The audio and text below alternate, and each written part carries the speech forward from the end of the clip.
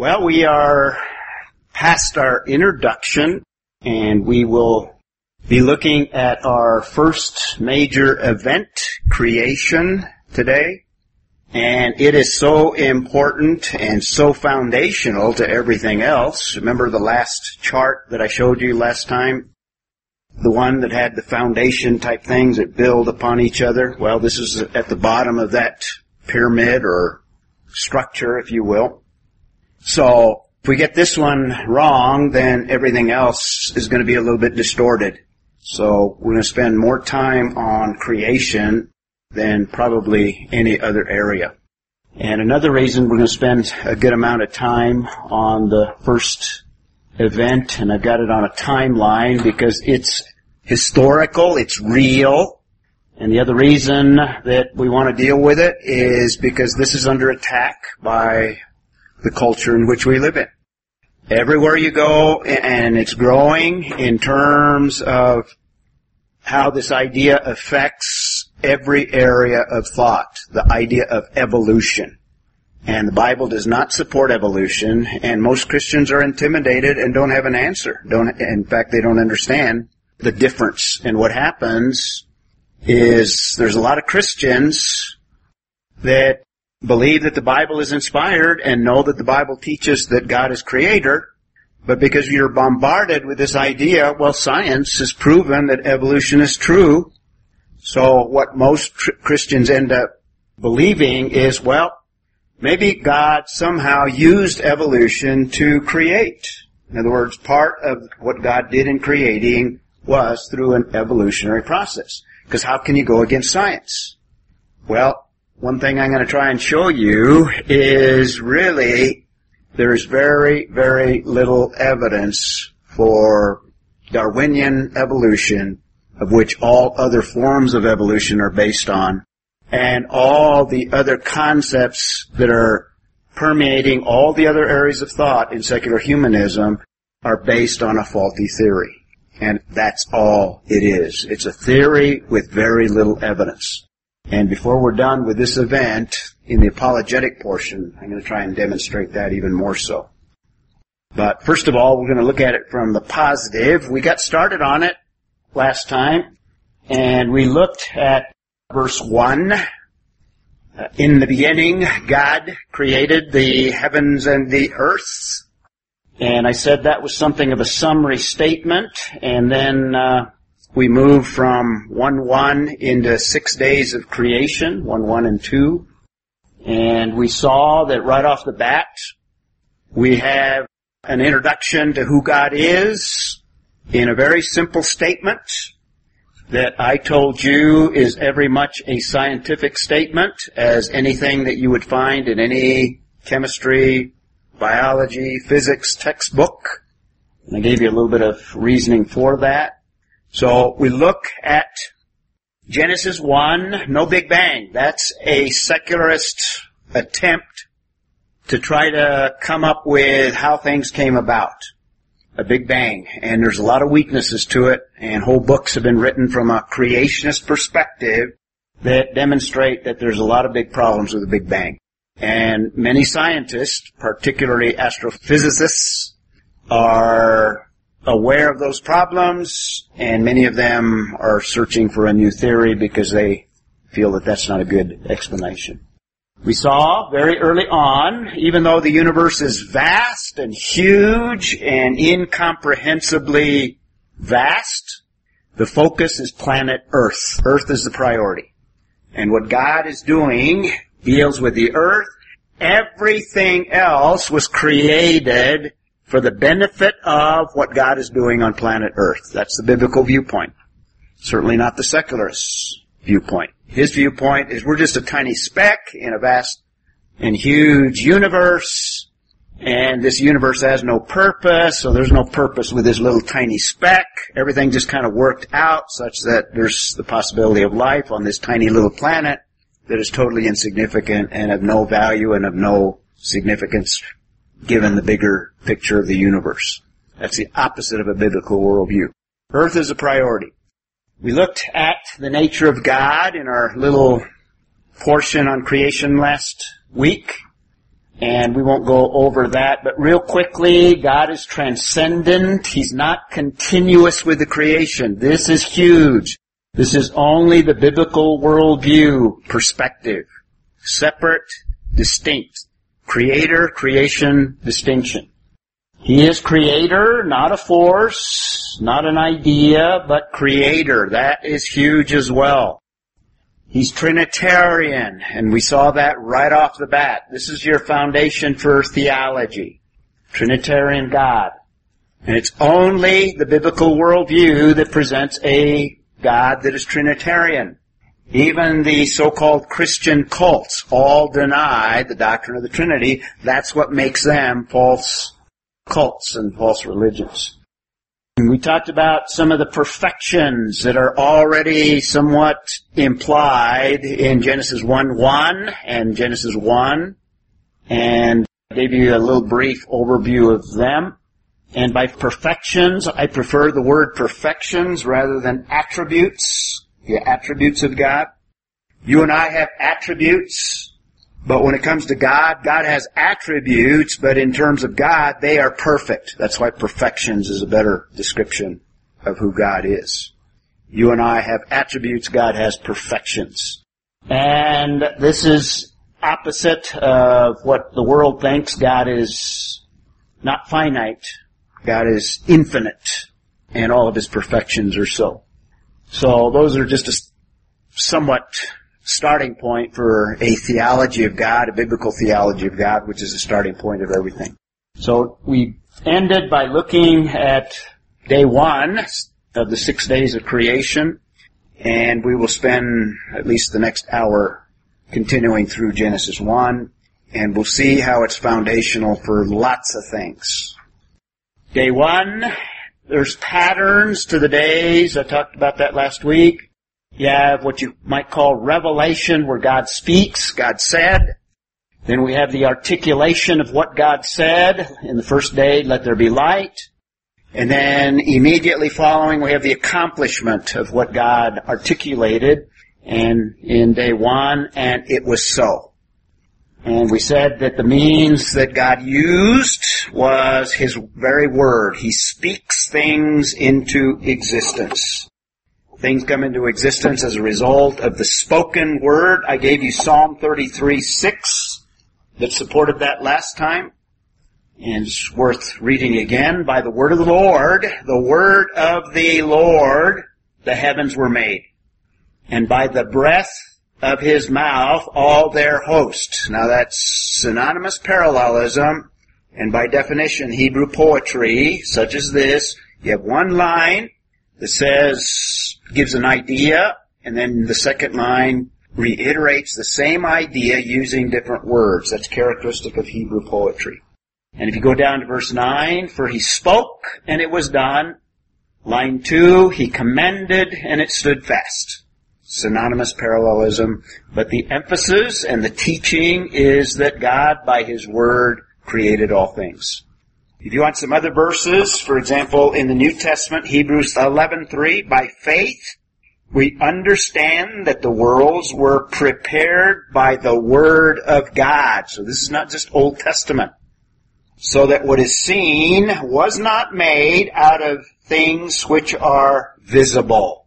In other words, God created the visible universe by His Word. They just didn't pop up. They just didn't come about. John, the Gospel of John, chapter 1, verses 1 through 3. In the beginning was the Word, and the Word was with God, and the Word was God. And in verse 14, who is the Word? The Word became flesh and dwelt among us. Jesus is the Word. And verse 2 of John 1, He was in the beginning with God. And then verse 3 is the key verse. All things came into being through Him. And He's the Word. So it's by the Word of God through Jesus Christ. And then it goes on. And apart from Him, nothing came into being that has come into being. So it's God's Word. Let's still review. There's other verses that speak of God creating using wisdom, God creating using omniscient power. I gave you one of those verses. And I also noted that there's nothing natural. This is 6 days of supernatural action. God is putting together a universe. Part of the theology here, again, God has revealed. God reveals things. He's not silent. God is not a silent God. That goes against some theological thoughts. The biblical God is one that reveals himself. He speaks, things happen. And this revelation is important because it's also the foundation for language and communication. We'll see that as well. The science of day one, some ideas here. Well, warning. Today's physics may not be the same as what is going on day one or during the 6 days. Because this is a process that God chose, not because he had to create in 6 days. In fact, the question you should ask is not how long did God take to create, but why did he do it over 6 days? He could have instantaneously created a full-blown universe without any days. Well, I think there's a reason for that, and when we get to Moses gives us an answer to that question. He created in 6 days to establish a pattern for the week of work and 1 day of rest. And when we get to the beginning of chapter 2, one of the things we'll note is God rested, not because he was tired, because he is omnipotent and doesn't get tired, but that's part of the pattern as well. 1 day of rest. So, whatever physics or chemistry or biology that we observe today is very, very different from what God is doing at that time. In fact, on day one, there is no biology. There's no such thing as biology. Where is the origin of biology in the Bible? Plants. Yeah, day 3, creation of plants. So there's no biology at all. So you can't take what's going on in physics today or any area of science, project it back, and try to make conclusions concerning what's going on during the creative process. God is in fact establishing physical laws. And later on, I'm going to show that these physical laws are under the control of God. They're not separate from him. That's part of a biblical view of science. We'll get into that. And on day one, what God is doing is probably creating the entire electromagnetic spectrum. This is what scientists, physicists describe. Light is simply one portion of that entire electromagnetic spectrum. So God created light. The word electromagnetic spectrum was not current when Moses wrote. So when he says light, it probably included things beyond this physical light. That's the essence of day one. Now, sometimes the question is asked, how can you have light since, isn't this a contradiction because the sun is not created until day 4? Does anybody have an answer to that question? If you just think physically, if you just think in terms of science, can you have light without the sun? Yes. Yeah, light is produced as a result of chemical reactions. Light is produced as a result of nuclear reactions. Electricity can produce sources of light. So there's other sources of light besides that comes from the sun. Now, some people think that, well, maybe what's on day one is simply God. God is light. Maybe it's just simply God's light. That's one viewpoint, and that certainly is a possibility. But I prefer the idea that God just simply created light in general, which can come in different forms, as I just described. And it's not till day 4 that he basically creates heavenly bodies that radiate the light that he has already created on day 1. I'm puzzled about, could you give us an example of what describe the examples that give us light, but I never knew this. Is there an example, as we look out? Well, I gave you examples. A chemical reaction sometimes will in fact emit light. It changes colors, chemicals. Well, it's light. Light, it'll produce light as well. Well, when you burn something, that's a chemical reaction. You burn something and it emits light. Okay? There's a good example right there. I know when you shock yourself, there's light source. There you go. There's an answer to your question. 2 examples. Okay, day 1. Probably creation of original water mass. Creation of original water mass. You see that from verse 2. Probably a spherical mass of water with probably gravitational pull, but again, I'm speculating only based on the data that we have in Genesis 1. Earth is at the center of the universe.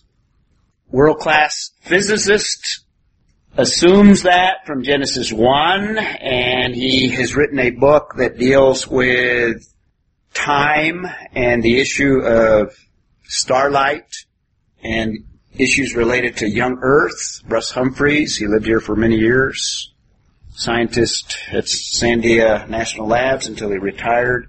And a big point in his theory is that Earth is probably at the center of the universe. That's a real problem for the secularists, because that reinforces the idea that there's something special about the Earth if everything revolves around it in terms of being in the center. So this seems to be implications that we can draw based on basically the text that are related to science. Probably a high gravity, original water mass, perhaps high density, and possibly hot. And all of these come from Russ Humphreys. In other words, this is part of what he theorizes was present on day 1. He would be the first to admit that the data that we have is not extensive. All we have is what we have is in Revelation here. But it's consistent with anything that you might think in terms of science. Okay, nature of God, origin of language. We started looking at the foundation of language. First of all, language comes from a God that communicates. God is not silent. God communicates. And we saw that from verse 3. And God said. In fact, every day of creation begins with and God said. And some days have and God said more than once, which tells us God communicates. And it's emphasized in the text over and over. And God said. Emphasis. God is not silent. The secularist doesn't believe in God at all, so certainly in their thinking, there's no God, so there's no communication from God. Means of creation, this is part of the foundation concerning language, is that he spoke things, in other words, used language, so language is not trivial. Language is very important in terms of who God is. So our foundation of language tells us that language is very important. It is the very means of communication. It's the basis of how God communicates to us in His Word. So His Word is very, very important. These are not trivial matters, the idea of language. All of these are implied in Genesis 1, beginning in verse 3. Thirdly, another foundation stone, the language. Language in terms of man originates in God. Its origin is in God, not man. That goes contrary to evolutionary thinking. I mean, that's the only source of language from the evolutionary perspective, is man himself. God begins to set up what we could call categories. God names things. In fact, that's where we left off last time. Notice Genesis 1, and in verse 3, he says, then God said, let there be light, and there was light. And then verse 4, God saw that the light was good, and God separated the light from the darkness. First of all, He's separating, making distinctions. These are all things that language, this is a characteristic of language, make distinctions. God sets these things up, distinguishes things. And then verse 5, and God called the light day, and darkness He called night. God is naming, God is setting up categories, making distinctions and giving names to things. It's not linguists that do this. God is way ahead of them. God's the one that sets language up. What are nouns? Nouns are categories. So God set up our minds to be able to think and understand in terms of distinguishing categorical things. And when we speak of dogs or cats or people or objects, we put them in categories and use them in our communication with one another. So all these categories, what the text is already telling us on day one is God is setting these things up. Later on, He's going to make separation between waters and land masses, again, setting up these categories such that when He creates man with the ability to be able to distinguish these categories and formulate ideas in his thinking. And one of the first tasks that He gives the man is to do what? In Genesis 2, naming the animals. In other words, He's giving the ability of Adam to distinguish, okay, this creature has certain characteristics that distinguishes it and separates it from these other creatures that have different characteristics. And God gave him that ability, and the implication of the text is also the ability to communicate with other creatures these very categories. But the setting up of categories is under what God does when He names light and darkness. And He does some naming later on as well. So that's a foundation point in terms of our biblical foundation for language. And then when God creates man, He builds into man these same abilities. And a brain that is able to separate into categories and do all the functions of language. And it appears that Adam was created and built with all of that ability immediately. It didn't evolve. It didn't come from grunts that evolved into more refined descriptions. So when God built man, this is part of the image of God, He built man in such a way that he could set up categories and name things, and he could make distinctions in the natural realm. That's all science. That's what science does. It just makes distinctions and categorizes. This is all part of what God built into man. It didn't come as a result of evolution. Adler, an educator, philosopher, I guess you could say, an expert in literature, makes the following statement. He says, do you realize that every one of us has performed the greatest intellectual act we will ever perform for the rest of our life by the time we are 6 years old? Do you realize that? And what is that intellectual act that you perform? Learning a language. And without having known one. Exactly. And we pick that up. Little kids pick it up. In fact, the best time to teach a kid a language, say multiple languages, before age 6. Because they just pick it up. So God built that into man such that he has the ability to develop that and to develop it rather rapidly. You've noticed that in your little grandchild, right? Not even 6 years old and already putting into categories. You can identify certain things, give them names or identify them by names, and see certain actions of those objects. This whole concept of language comes from God. Totally contrary to the culture we live in. So God is making distinctions. This is another, there's an assessment. On day 1, it was good. Verse 4, I read that one. God makes distinctions, separating the light from the darkness. And in some cases there's a blessing. There's not a blessing in day 1. But later on, this pattern of distinctions and blessings, you'll find that. Some of the distinctions that God makes, all of these distinctions are the basis for thinking and thought, and the basis for communication. Once you can formulate a thought, that serves as a foundation and a basis to be able to communicate those thoughts to someone else. That's what language is all about. And eventually the basis of science. So ultimately science is founded in Scripture, founded in God. Real science. A basis for making distinctions also involves moral discernment, moral distinctions. rights and wrongs, ethics. See how that stems from what God is doing in Genesis 1? Day 1. All of this is day 1. The basis of making moral judgments, discernment is what we call that. And it's the basis, eventually, after sin, of God's judgment, where God holds man accountable to those decisions that he makes. All of these are implications of day 1 when he creates light. Part of the pattern of the days, there's usually a naming motif, and in day 1 he names the light, and God names the night, or the darkness, night. And then there's an ending in terms of a chronology, and we have that in verse 5 as well.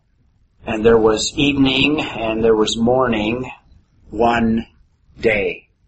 So I might describe that as chronology. So you usually have these 7 elements. In some cases, 1 or 2 are not present, but you'll see that same pattern throughout. Now, I'm not going to go through every day in that much detail. I just go over day 1 because there's so much there. Not just light, all these other things as well. An important thing to note that goes contrary to evolution, it was so. God speaks, it was so. We have immediacy.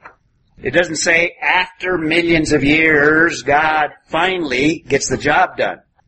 And we have a divine evaluation. It was good. It's not tainted by sin, the original creation. This is huge. We're going to get more into that as we get into chapter 3. An evaluation. And after the creation, on many of the days, we have this divine evaluation. So language, number 6. When we get to chapter 3, we're going to see that language is perverted by sin. The whole idea of language is not neutral. It's tied to morality as well. And you're going to see who's the first perverter of language. In Genesis 3, the serpent. Very good. Genesis 3, the serpent distorts language. And when we get to Genesis 3, we'll show the distortion. The woman buys into the distortion. So language is perverted by sin. This is where lies come in, distortions. Number 7, we'll see later on that God is going to judge language at Babel. And different languages don't come as a result of different cultures. Different cultures come from different languages. It's the very opposite.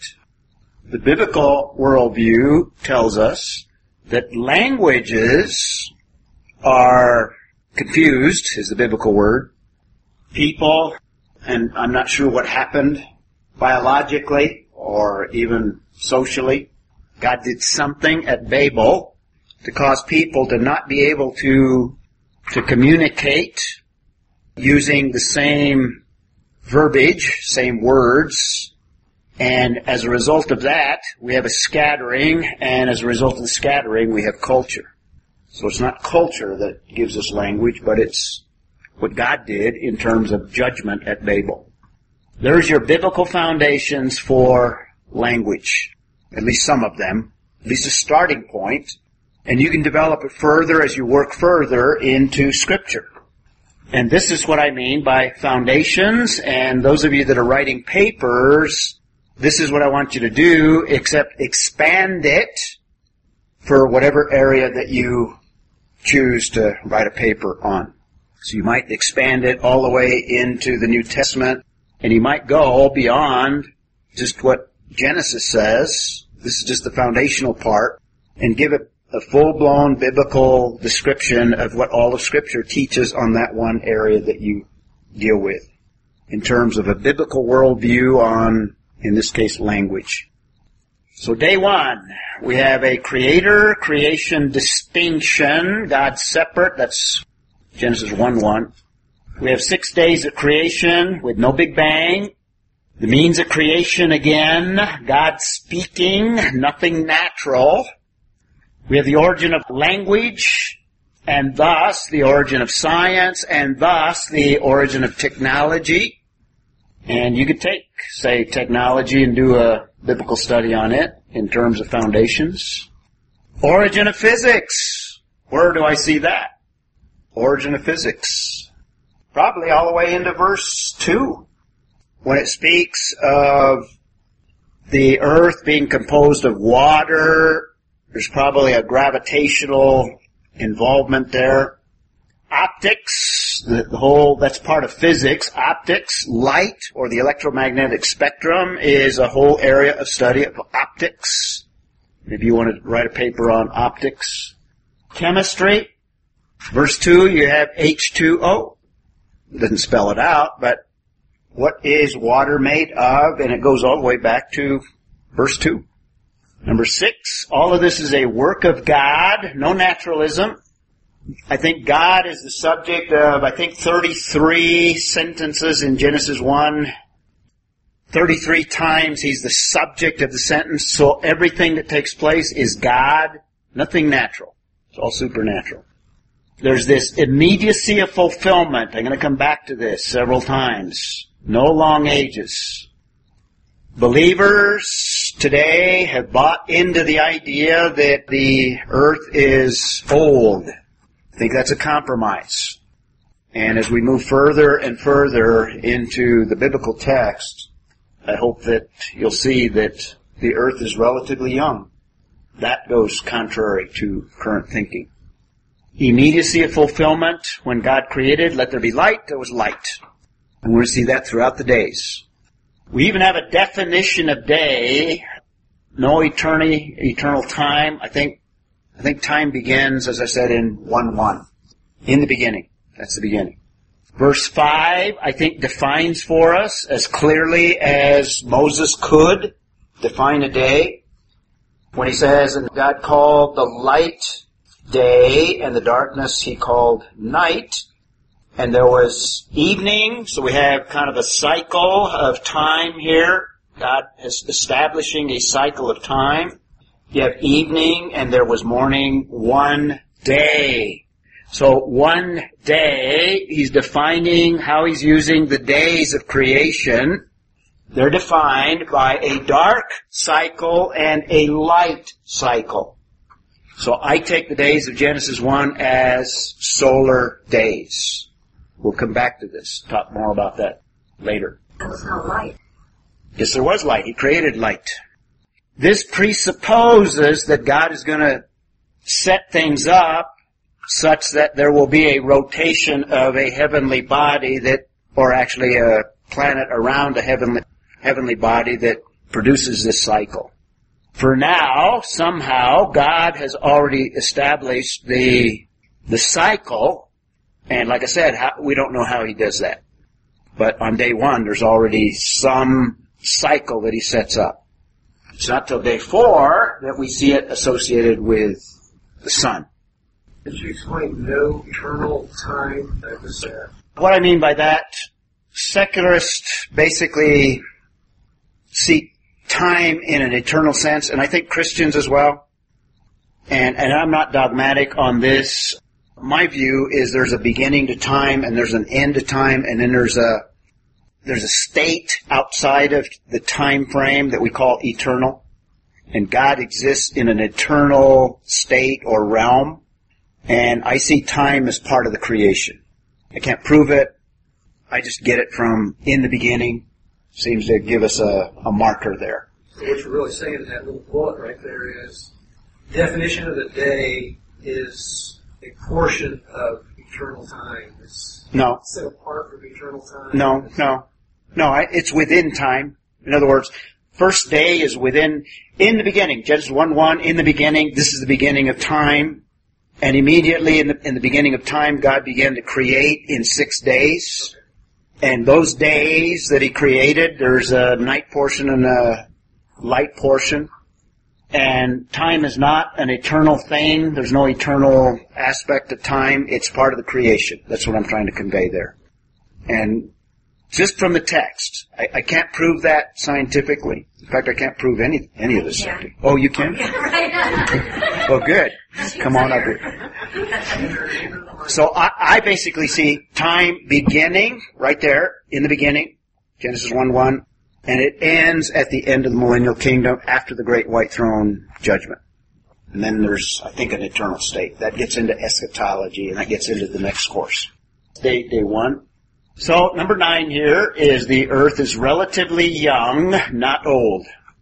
And those that believe in a relatively young earth are in the very, very small minority, even within the church.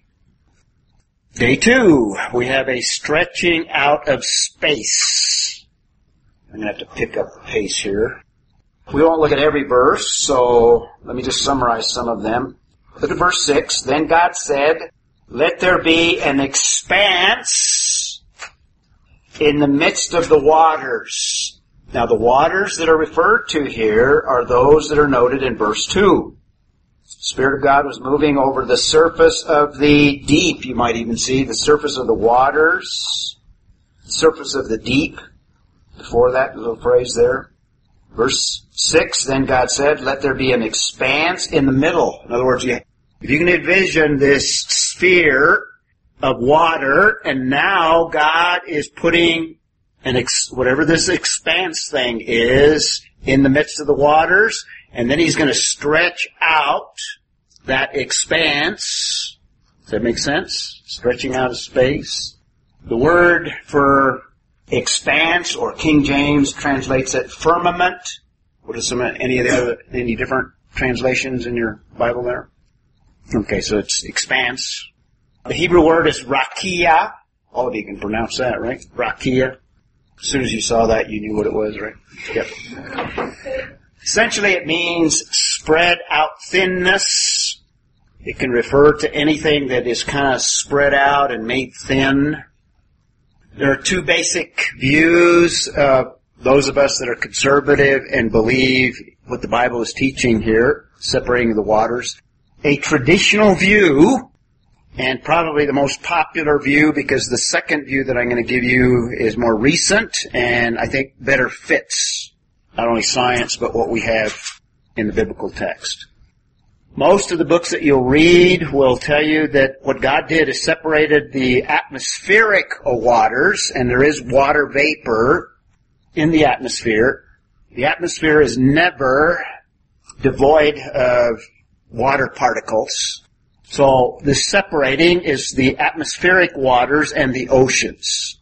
The waters that remain on this ball of water, which at this stage is just ocean. That's the more common view. But I think the better view, and we'll see this later on as well, and Russ Humphreys, that world-class scientist, he proposes that at the edge of the universe we would probably find oceans, or an ocean, outside edge of the universe. And that's probably what we have in this passage.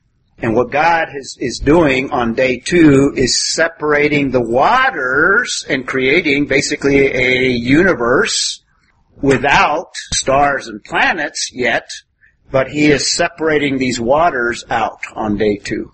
Make sense? Separating the waters out from what? Well, from this, no. This ball of water separating beyond an atmosphere to the edge of the universe, you would find water. It's coming from Earth? Well, it's separated from that mass. Yeah, from that mass, that initial mass. H2O out there. Scientists cannot observe the edge of the universe yet. We have not observed that. When we are able, if we are able, we will discover, probably, based on this, waters. So here's some science on day 2, stretching out of space. That's this idea. And by the way, this is somewhat common in scriptures. There's lots of passages that speak of God stretching out. Let me give you some other ones. For example, Psalm 104 verse 2, the psalmist says, "Covering yourself with light as with a cloak, stretching out heavens like a tent curtain." Like if you would open up your windows with a tent curtain, that's how God, He's opening it up. So you have curtain here, and you have curtain here. He's using that analogy. Psalmist.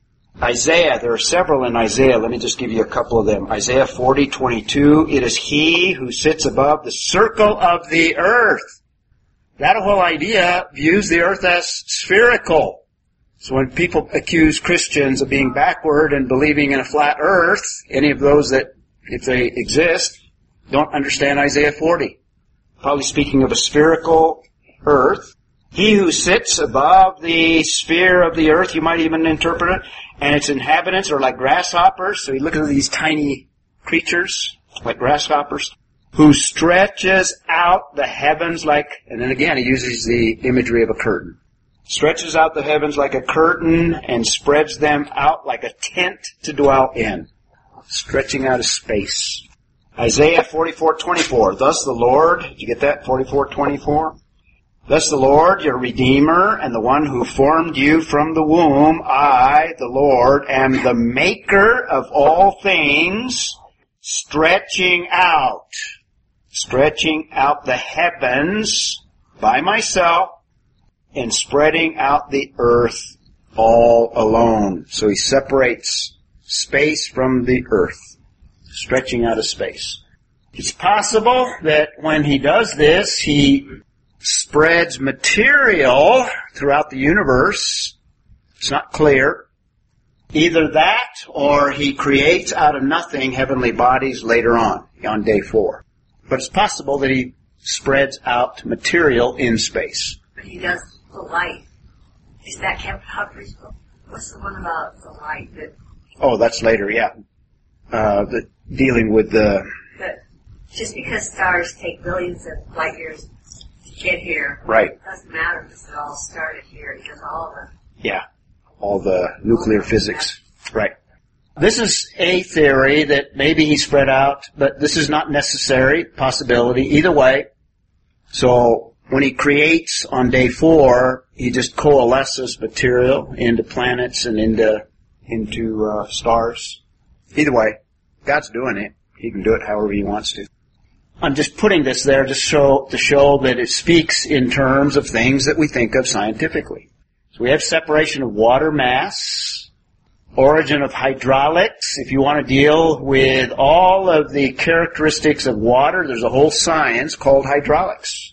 As an engineer, I think I took at least two courses on hydraulics because we deal with water in engineering. So if you wanted to write a paper on the biblical foundation for hydraulics, you could do that. I don't see any takers. Maybe McKinsey. So on day 2, we have the origin of all the science of astrophysics. So if you wanted to write a paper on astrophysics, you have to start on day 2. And then you can develop it further. You have more data on day 4. But the spreading out of space is on day 2. That's the origin of astrophysics. It seems like those things, they're human endeavors. He spread out the thing, and it's just amazing. People can study it. Yes. It makes sense out of it because of math.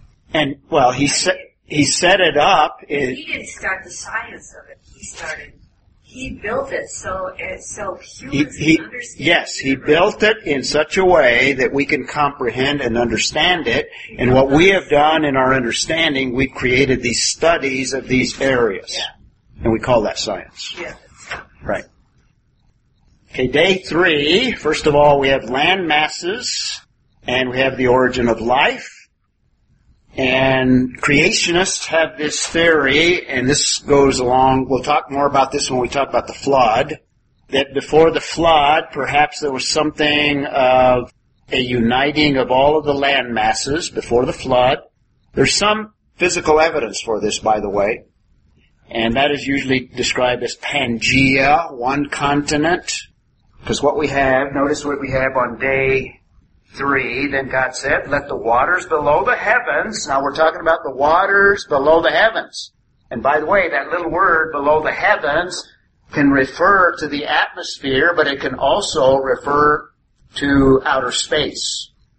And it's used in both ways in Genesis 1. When we get to the creation of the birds that fly in the heavens, that's the atmosphere. But when it speaks, we'll see on day 4, when it speaks of God putting the sun and the moon, he says in the heavens, that's outside the atmosphere. That's into space. And then he creates stars. These are in the heavens. See that? So the word heavens is used both ways here. And what I'm suggesting that on day 2, when he spreads out the waters, that he's doing it above the space usage of heavens. Okay? So, let's see, verse 9. Let the waters below the heavens be gathered into one place. So now he's gathering oceans. And let the dry land appear. And it was so. The immediacy of fulfillment. And how the land appears is not clear. Maybe he created all of the elements of the land and they're submerged and now they come to the surface. Or maybe it's possible that this is the 10-year-old, remember, explanation that I told you about last time? If you ask your 10-year-old, this is what he will understand. Or maybe God separates the waters and now creates landmass on the surface of the waters. And God called, there's the naming again, God called the dry land earth, and the gathering of the waters he called seas, or we use the word oceans as well.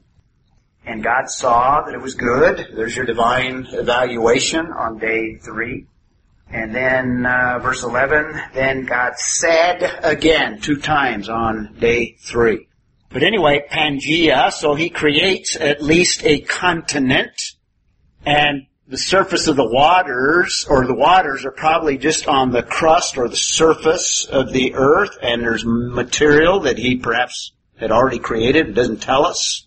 Or maybe this is at the point where he coalesces all these other and creates all these other elements. But at least there's at least one continent, and the evidence here is if you fit Africa with South America and America, they somewhat fit together. And then after the flood, if there was a separating of continents, and I'm going to give you all of that evidence, then you have an ocean between here and oceans between all these other continental bodies as well. Pangea. Make sense? So after the flood, post-flood, we're going to have continental sprint, where the continents are moving at a rapid pace away. Those that study tectonics, it's a whole science in itself, related to earthquakes. You familiar with tectonics? Call it, continental drift. 1/4 of an inch at a time, or less than that. After the flood, there was continental sprint, not just slight movements. We'll talk more about that. So we have, first of all, plant life. Personally, I think the first word, all of you can pronounce that, right? Yeah. Desheh, that's the Hebrew word. Probably vegetation in general. Now, some Hebrew scholars think that we have 3 categories here. Probably there's only 2 categories. This is a general description of vegetation in general. And then you have 2 categories. One, esheb, which is herbage, or all kinds of smaller plants, non-seed bearing. And then you have seed bearing fruit trees. Etz, fruit trees, Hebrew word. Seed-bearing trees, 2 kinds. So seed-bearing trees that bear fruit and all the other. So you have vegetation into 2 categories. Is it herbage? Herbage. That's what man is doing now. They're genetic modifying, which do not produce seeds. Okay. Tampering with God's creation. Some implications here. Vegetation is created on earth. What does seculars say? Not in the oceans. Well, what do you call some things that grow in the ocean? Well, there's obviously plant life in the oceans. But what I'm getting at is the theory of evolution says that life came in a primordial soup or an ocean. The Bible says, no, it's on land. It comes from land. Contrary. We're going to see contradictions with evolution throughout this text. And basically, your choice is, if you want to believe in evolution, you're going totally contrary to Genesis 1. What? You're going totally contrary to Genesis 1. So you have a choice to make. You have vegetation before the sun. That's a huge problem with some creationists even, some believers. But if we're talking about a few days, it doesn't matter. If the earth is relatively young, that's no big deal. Plants can survive in the dark. Plus, there's already light anyway on day 1. Here's an interesting one. We have fruit trees before animal life. And some fruit trees, in fact most fruit trees, need bees to pollinate to be able to produce the fruit. And there's a whole group of creationist view of believers called progressive creationism that adopts the evolutionary time frame, accepts the evolutionary time frame, and basically says that God interjects over different periods of long ages the 6 days that we see in Genesis, and the 6 days are long periods of time. So this would be a major problem. You have plant life, long periods of time before bees come to pollinate. Well, can't have that. So it supports relatively young fruit. So on day 3, just some observations we might make concerning science. The origin of oceanography. Day 3. And actually that's preceded, it appears, from verse 2 that perhaps everything was ocean from the very beginning. But at least in terms of distinction with land masses, you have the origin of oceanography. Secondly, the origin of geology, and along with that, tectonics. Because now you have land masses, or a land mass at least, which has geology to it. Origin of botany originates on Earth, not the primordial soup. Vegetation before sunlight, that contradicts evolution. Number 5, fruit trees before animals. And you want to notice in the text when it says, verse 12, and the earth brought forth vegetation, plants yielding seed after their kind. After their kind. I'm going to come back to that word when we get to the animals. But in terms of plants, we already have boundaries in terms of distinct types of plants. Plants reproduce after their kind. Pear trees don't produce cherries. So don't even look for them, alright? So this has been verified, by the way, scientifically. Now that we know about DNA, this is pretty well accepted in the scientific community in biology. We have what the Bible already has told us is there's fixity of kinds. In other words, you can't go beyond certain boundaries. And we'll talk some more about changes within species. Well, that but makes sense. It's a variation. An animal, you can't feed them. Well, evolution goes against this. You have to be ignorant. Well, everybody believes that. That most people believe that.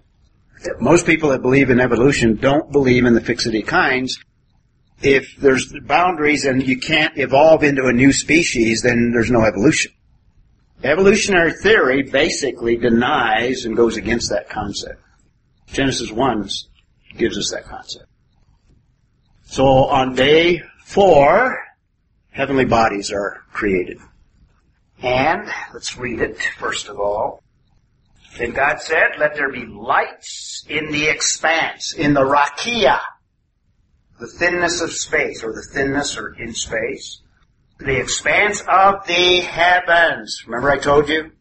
Okay, there's expanse here. To separate the day from the night. This is their purpose, and let them be for signs and for seasons and for days and for years. In other words, they will set all of the patterns for seasons. They will be used in terms for navigation, so signs and all these other areas. They have a purpose, serve a purpose. And let them, verse 15, let them be for lights in the expanse of the heavens to give light on the earth. And then we have the immediacy of fulfillment, and it was so. And God made the 2 great lights, the greater light to govern the day and the lesser light to govern the night. So, night. He made the stars also. And we'll come back to that in a moment. Okay, a few observations here. Earth is created before stars and galaxies. That goes contrary to evolutionary thinking. I'm going to give you a chart that puts these side by side, what the evolutionist believes, in a moment. But Earth is not supposed to be created before the stars and the galaxies. Moon on day 4. There's lots of theories as to how the moon was formed. Well, God created it. Heavenly bodies on day 4, which goes totally contrary to progressive creationism as well. And here's the interesting part. Notice all the attention is to these heavenly bodies You know, in verse 14, let there be lights in the expanse of the heavens to separate, etc., etc. Verse 15, let there be for lights in the expanse. In other words, they're given a purpose here. God made the two great lights. He's talking about the sun and the moon here to govern the day, and the lesser light to govern the nights. And in the Hebrew, there's only two words there. Stars also. It's translated, and he made the stars also. In the Hebrew text, the he made is not there.